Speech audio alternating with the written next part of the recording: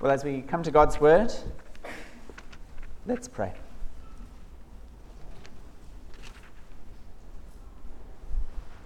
The law of the Lord is perfect, reviving the soul. The testimony of the Lord is sure, making wise the simple. More to be desired are they than gold, even much fine gold, sweeter also than honey. Heavenly Father, we thank you that we can come now to hear your very words. And Father, we pray that as we hear them, they may indeed be sweet in our mouths, sweet in our ears, that we may treasure them and that we may obey them. And Father, I pray that the words of my mouth and the meditations of all our hearts will be acceptable in your sight, Lord, our rock and our Redeemer. Amen. Well, there are four basic realms in which we look to for knowledge. Four authorities, if you like, and they're sometimes summarized in what has been called the Wesleyan quadrilateral. Wesley lived in the 18th century. He didn't really invent these, but it bears his name. The four things are these: Bible, reason, tradition, and experience. Bible, we know lots of things about God, about ourselves, about the world from the Bible.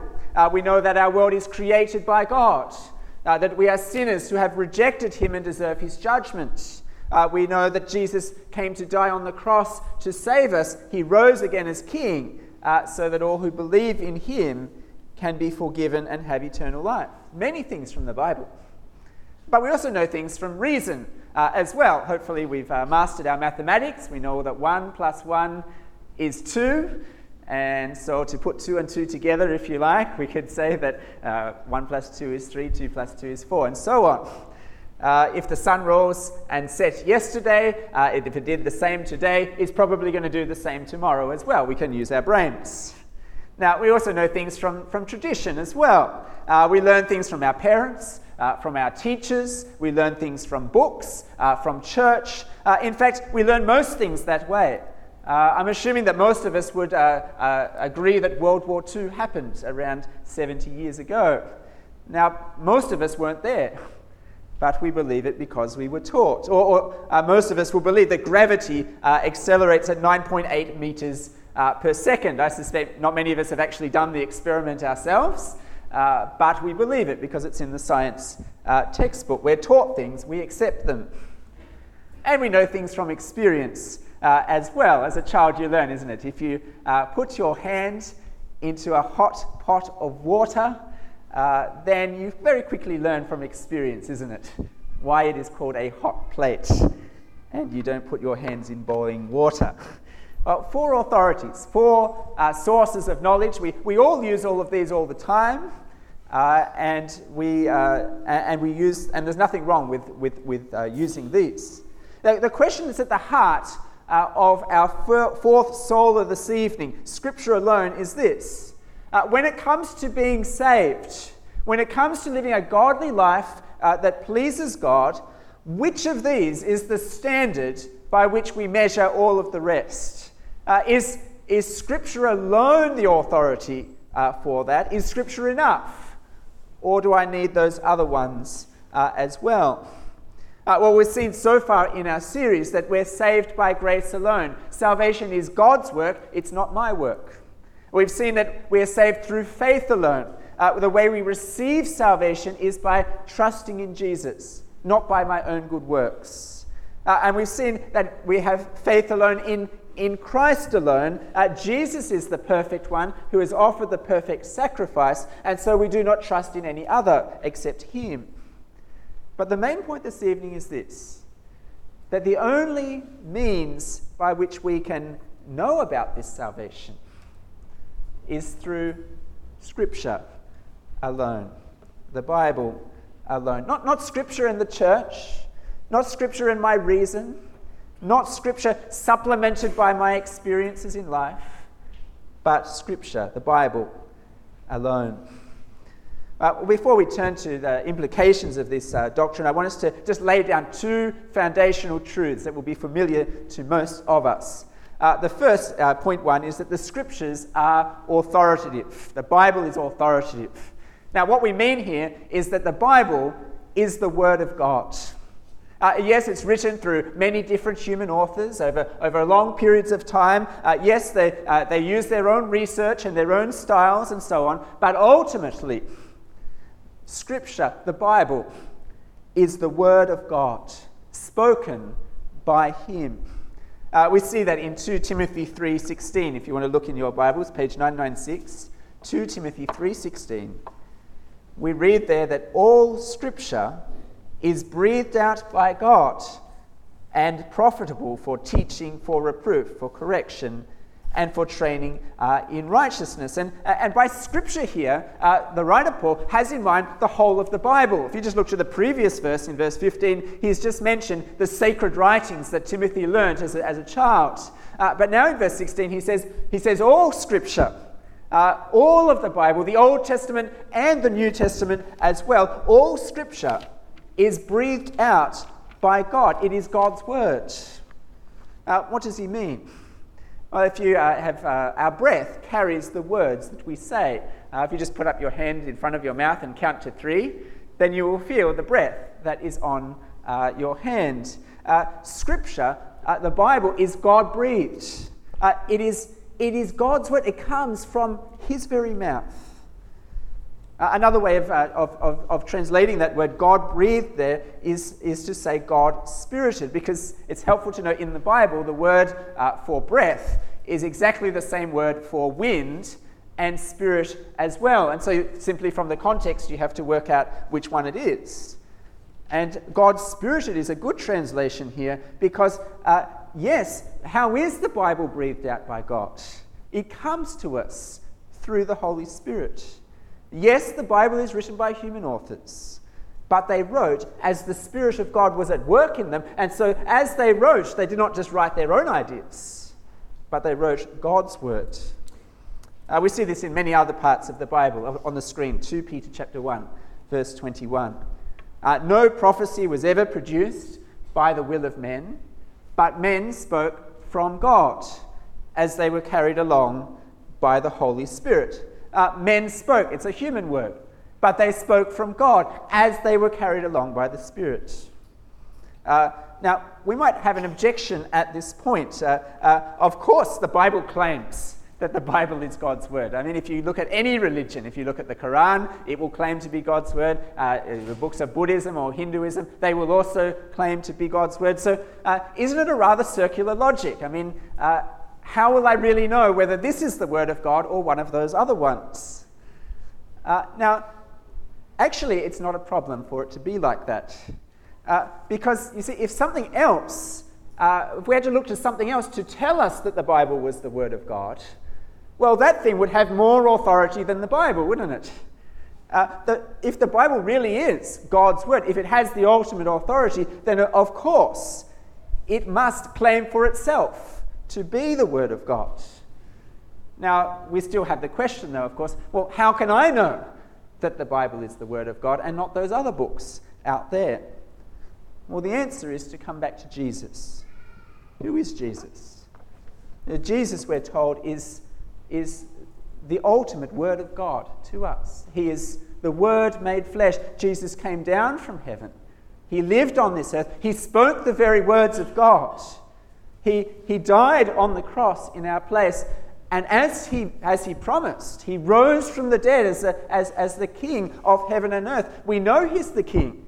No one else, no other religious leader in the world has ever died and been resurrected and witnessed by many people. And what does Jesus say about the Bible? Jesus says the Bible is the Word of God. He quotes from the Old Testament. He commissions his disciples to write the New Testament. Jesus says the Bible is the Word of God. And so if Jesus is our Lord, then we believe what he says. Well, the next point is to realize that someone's word carries their authority with them. Now just imagine if you have a 3-year-old child at home and the 3-year-old says to their parents, "Sit down and eat your dinner." Very unlikely the parent is going to do anything, isn't it? Because a 3-year-old child just does not have authority over their parents. But if the parent says something to the child, if the boss says something to the worker, if the policeman says something to the citizen, then you will listen to their word, isn't it? Because they have authority. And so their word carries authority. And so if the Bible is God's word, then it carries God's authority. And if God is the King of Kings and the Lord of Lords, then his word is the ultimate authority above every other. God's word is so powerful that he can say, "Let there be light," and it comes into being. God's word is the ultimate authority. It stands above everything else. Well, the second foundational truth we have to affirm is that Scripture is sufficient. Scripture is sufficient. It is sufficient for salvation. Have a look at chapter 3, and this time verse 14. Paul says to Timothy, "But as for you, continue in what you have learned and firmly believed, knowing from whom you learned it, and how from childhood you've been acquainted with the sacred writings, which are able to make you wise for salvation through faith in Christ Jesus." Paul's making a very simple point here. Timothy grew up knowing the Bible from being a child. And he says that those scriptures that he used to read as a child, they are sufficient for him to know how to be saved. As he reads the pages here, he will know how he can be saved by putting his faith in Jesus. The scriptures are sufficient for salvation. But more than that, they're sufficient for a godly life. Again, verse 16, we continue on. "All scripture is breathed out by God and profitable for teaching, for reproof, for correction, and for training in righteousness, that the man of God may be competent, equipped for every good work." Not a few good works, or several good works, not even many good works, but every good work. Everything that we need to know to live a godly life that pleases God is written here. We need nothing more. The same point is made in many parts of the Bible. Have a look at Acts chapter 20, verse 32. Paul says, "I will commend you to God and to the word of his grace, which is able to build you up and give you the inheritance among all those who are sanctified." So this word of God is able to secure our heavenly inheritance. And it's also able to build us up to maturity in life. It's sufficient for salvation. It's sufficient for a godly life. God has given us everything we need to know right here. Now, I suspect that there is no Christian in this room who would disagree with those things. Every Christian believes the Bible is God's word. It is authoritative. Every Christian believes that the Bible can show you how to be saved and how to live a godly life. If they didn't believe those things, I don't know why they would be a Christian. And yet the reality is that the governing authority for many Christians and for many churches is not the Bible alone, but maybe the Bible plus how my church interprets it, or the Bible subject to my reason, as I like to think about it, or the Bible that as I read it through the lens of my experiences. And understanding this helps us to see why, as you go to different churches in different parts of the Klang Valley, why they're often so different in their style, because they're appealing to different authorities along the way. But if the Bible is authoritative, if the Bible is sufficient in every way, then it ought to be the basis alone for faith and a godly life. And so we're at point 3, Scripture alone. Firstly, it is Scripture alone, not Scripture and tradition. Would you flip back in your Bibles to Mark chapter 7, our New Testament reading. Mark chapter 7. It's on page 842. The issue in Mark chapter 7 is with the religious leaders. They've got all kinds of religious rules that they have thought up, and they're insisting that other people must follow their rules as well. And so we read in chapter 7, verse 1, now when the Pharisees gathered to Jesus with some of the scribes who come from Jerusalem, they saw that some of his disciples ate with hands that were defiled, that is, unwashed. And then we read they like to wash lots of other things as well. And verse 5, they come to Jesus with the question, why do your disciples not walk according to the tradition of the elders, but eat with undefiled hands? And so the issue for the religious leaders here is that Jesus doesn't wash his hands before lunch. Now, the problem is not hygiene. Of course, it is a good idea to wash your hands before community dinner later on tonight. But the issue for them here is of ceremonial cleanness. See, in the Old Testament, there were various rules about what you needed to do to be clean before God. The priests, for example, had to wash their hands and their clothes before they offered sacrifices to God. But in the Old Testament, those laws are only for specific people for limited periods of time. They weren't for everyone, and there was nothing about washing before lunch. See, the problem with the Pharisees here, as in many systems of religion, is we invent a whole list of rules, human rules, that God has never commanded, and then we insist that everyone must follow them. But look at Jesus' response in verse 6. Jesus says to them, well did Isaiah prophesy of you hypocrites. As it's written, this people honours me with their lips, but their hearts is far from me. In vain do they worship me, teaching as doctrines the commandments of men. You leave the commandment of God, you hold to the tradition of men. Jesus calls these people hypocrites. These are the religious elite of Jesus' day. Outwardly, they looked very religious following all of these laws. But Jesus says, actually, on the inside, all they are doing is replacing God's good law with their own ideas. Now, did the Pharisees believe that the Old Testament was the Word of God? Of course they did. Did they believe that they should obey it? Definitely. That's why they'd made up all of these laws in the first place.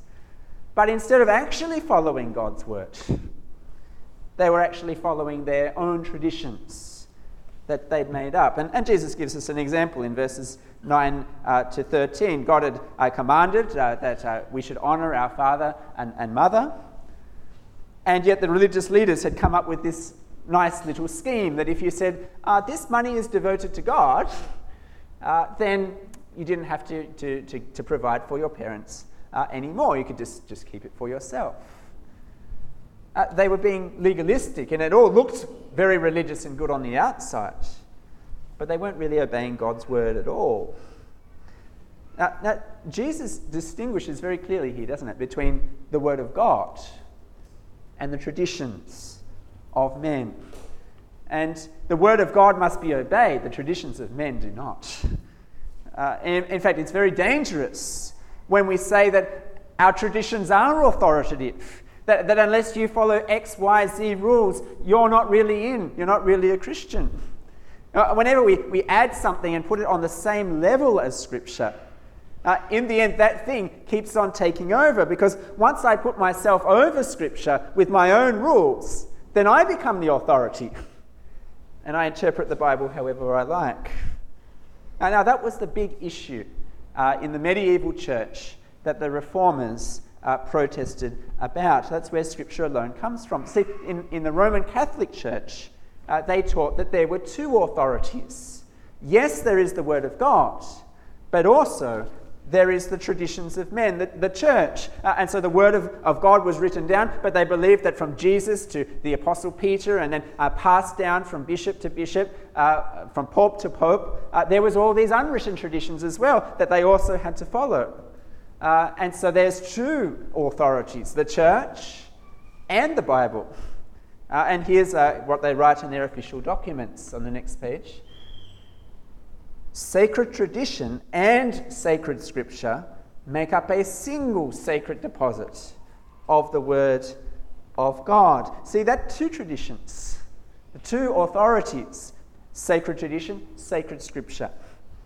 And that's, of course, why if you in Roman Catholicism, they believe lots of different things that are not in the Bible.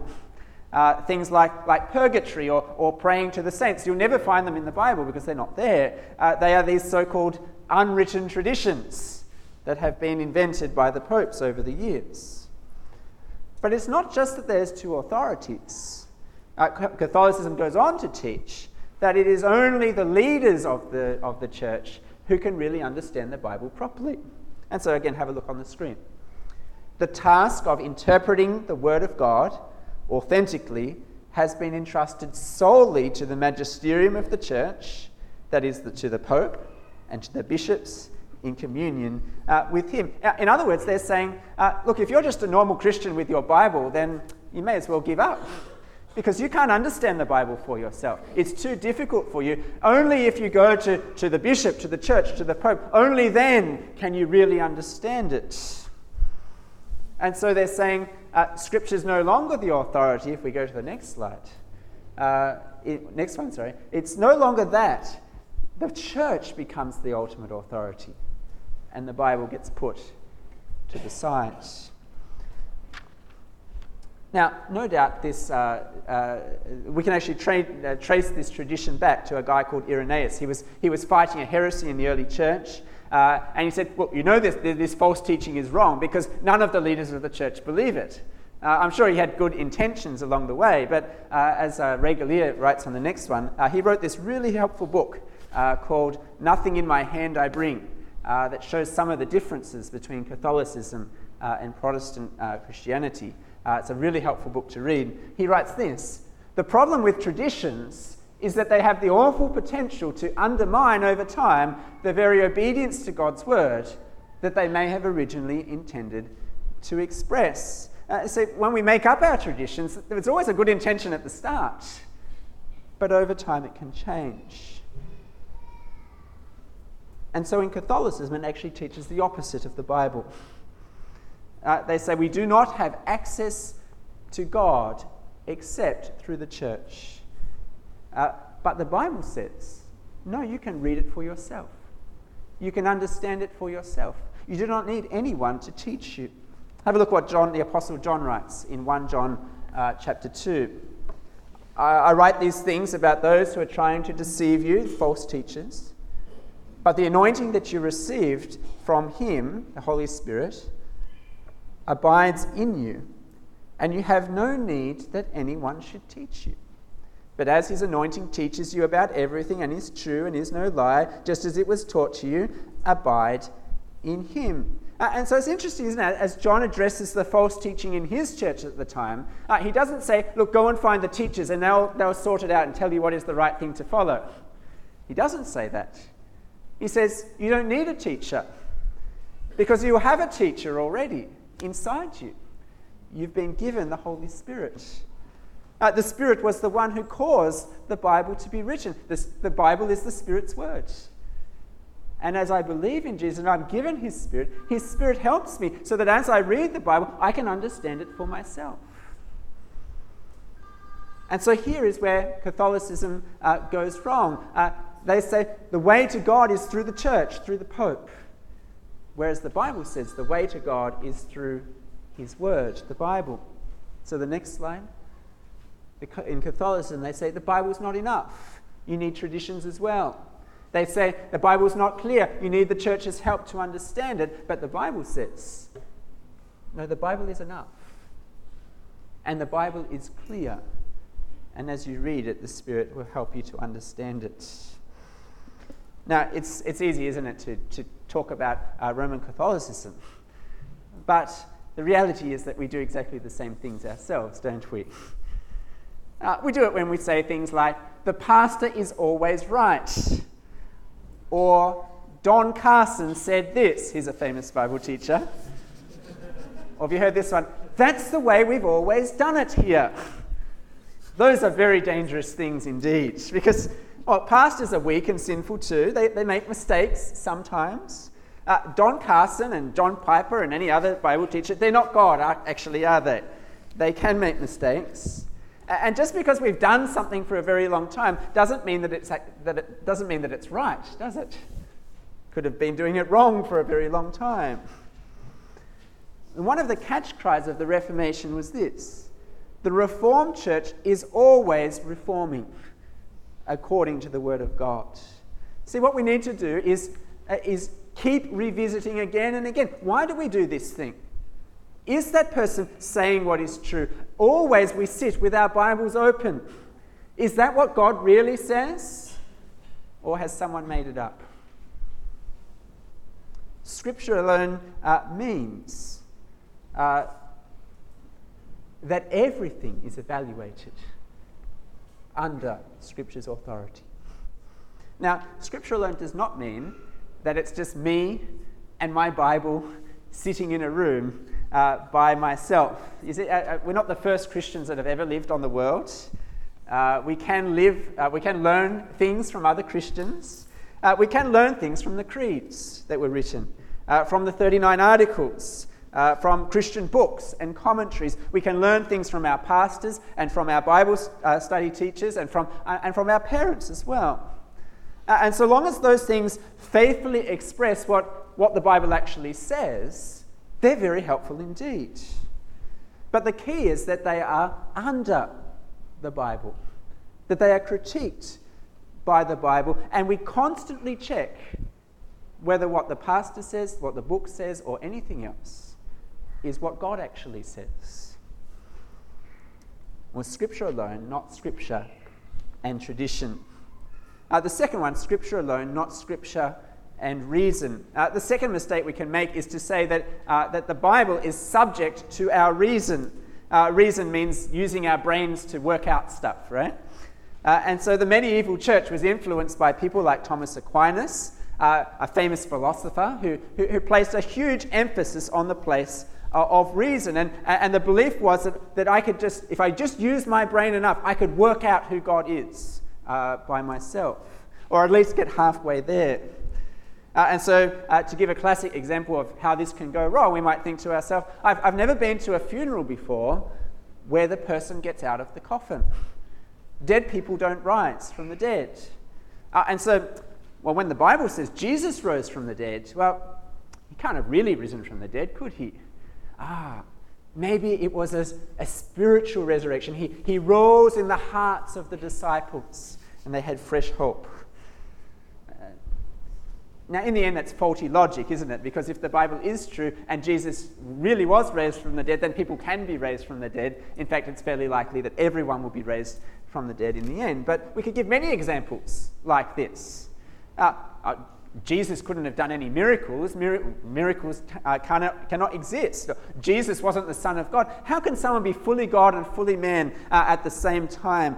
The Trinity is not true. How can there be one God and three persons at the same time? That doesn't make sense to me, you see.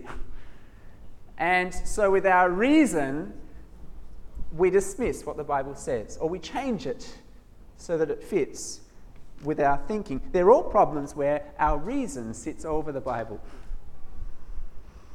You see, the Bible insists there's no such thing as a free thinker. Sometimes people will call themselves free thinkers. The idea there is I can work it out for myself. But the Bible says no, there's no free thinkers. Our minds are actually warped by sin. Have a look at Romans chapter 1 on the screen. Paul says here that in our unrighteousness we suppress the truth. If we looked around the world, we could see very plainly that God exists. The world, in all of its enormity and complexity and diversity, it testifies that there is a God of great power and divine nature. The Psalm 19 puts it this way: the heavens declare the glory of God, the sky above proclaims his handiwork. See, that this verse is saying it's perfectly rational to believe that God exists. How else to explain how this world came from? It came out of nothing? It's perfectly rational. But the problem is we are sinful. And we do not want God to be God. And so we suppress the truth. And in fact, part of God's judgment we see in verse 21, because although we knew God but did not honour him as God or give thanks to him as God, we became futile in our thinking.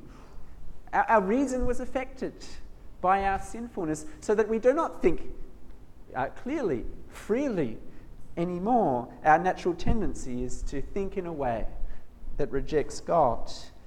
And so we cannot simply work out God by our own reason.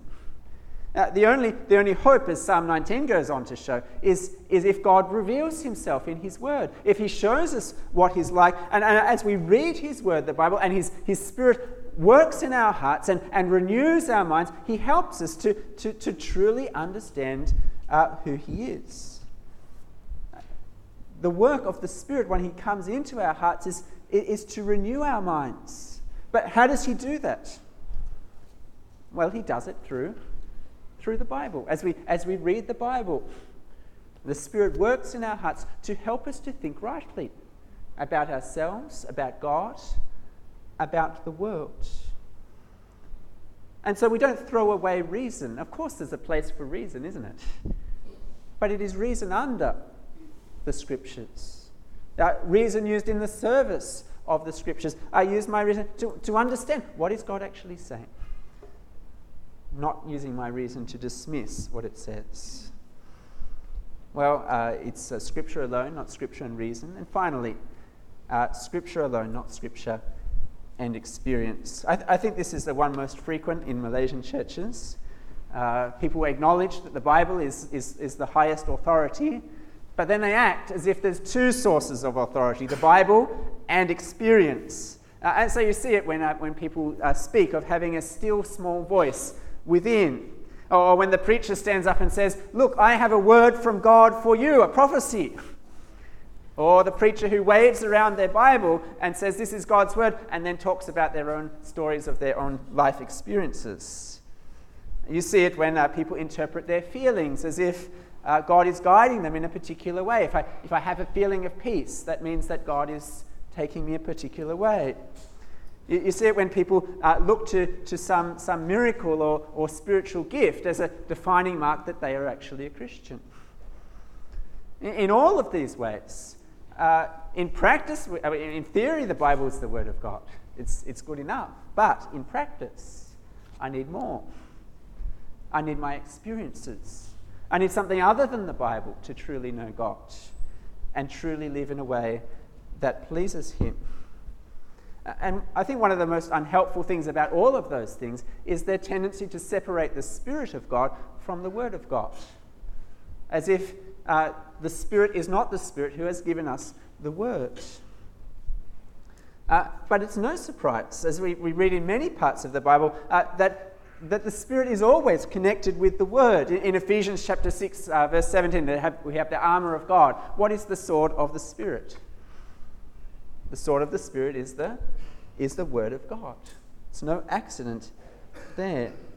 And so the problem comes when I start reading Scripture through the lens of my experience. And say, for example, I've experienced some miraculous healing. God does heal people, doesn't he? And he could heal someone, but I've experienced this healing, and then I think, oh, well, I read the Bible, every passage promises healing for everyone else as well. Or I've had some ecstatic experience, speaking in tongues or something like that. And so as I read Scripture, I find that everywhere, when maybe it's not. This is one of the problems with what is called the Alpha course. Alpha is a course that many churches run to introduce people to who Jesus is. It's lots of really, really good things about the Alpha course, and lots of people have become Christians through Alpha. And if that was you, I really thank God for the way that has happened. But at the end of the Alpha course, you go away on a weekend. And the goal on that weekend is that you will have a particular experience, that you will fall down miraculously and you will start speaking in tongues in a language you don't know. And this experience is meant to be the proof that you are really a Christian.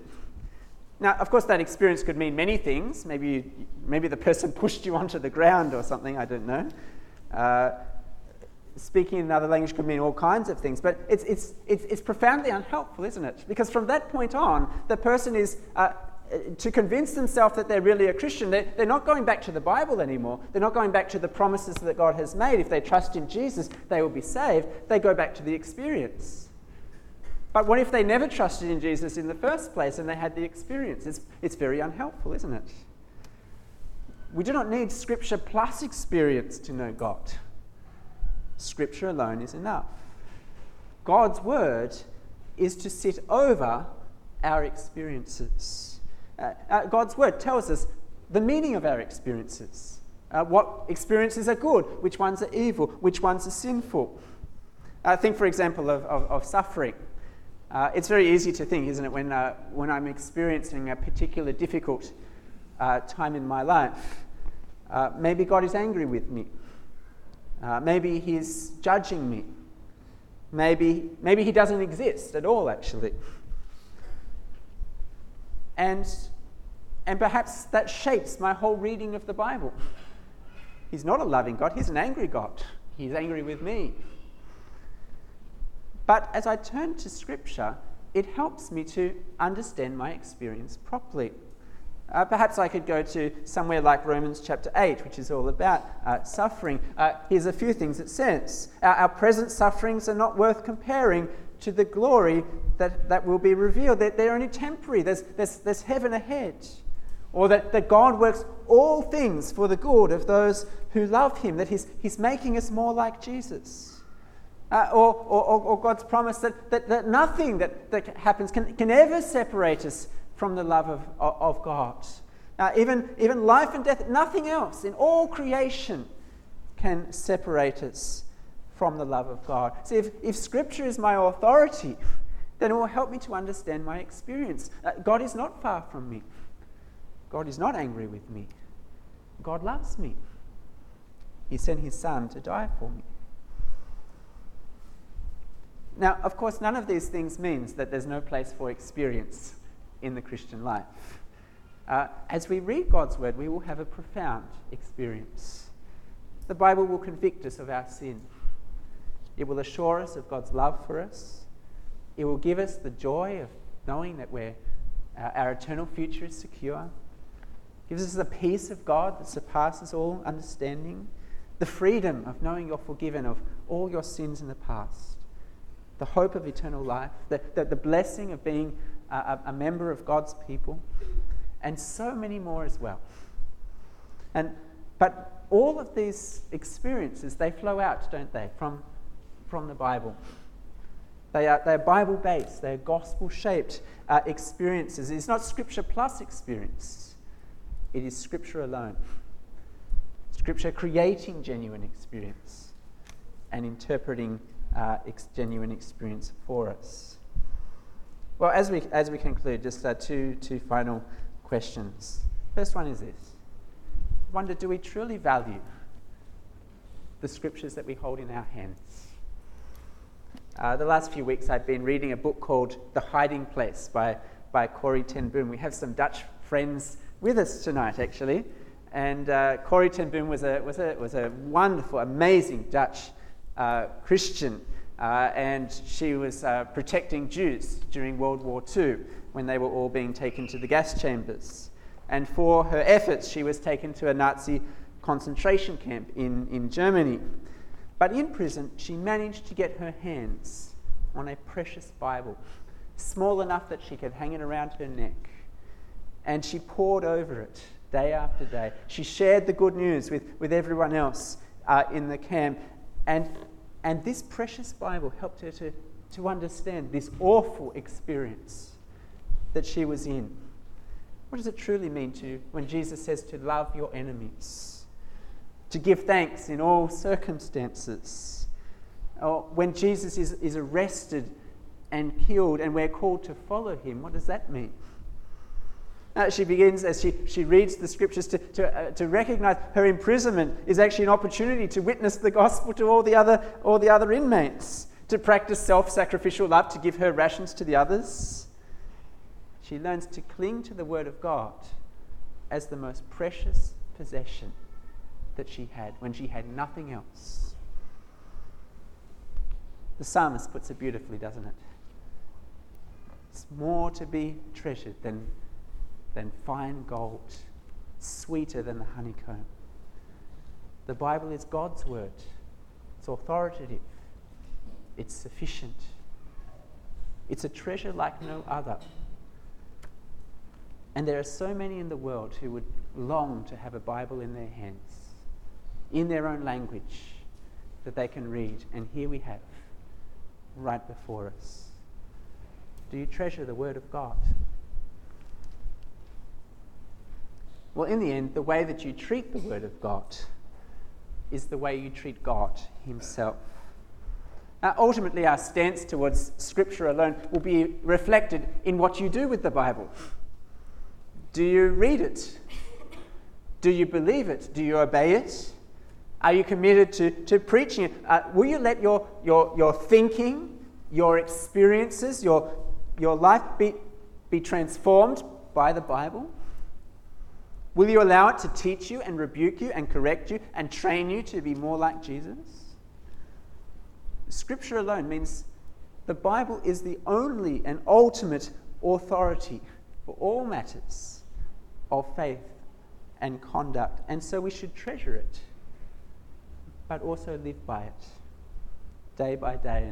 And my prayer is that is exactly what our newly baptized friends will do for all of their lives. Well, may God indeed bring about a grand reformation here in Malaysia in the 21st century as we cling to His word alone and we preach it, for it is powerful to save and to enable us to produce every good work that God has prepared for us. Well, let's pray together.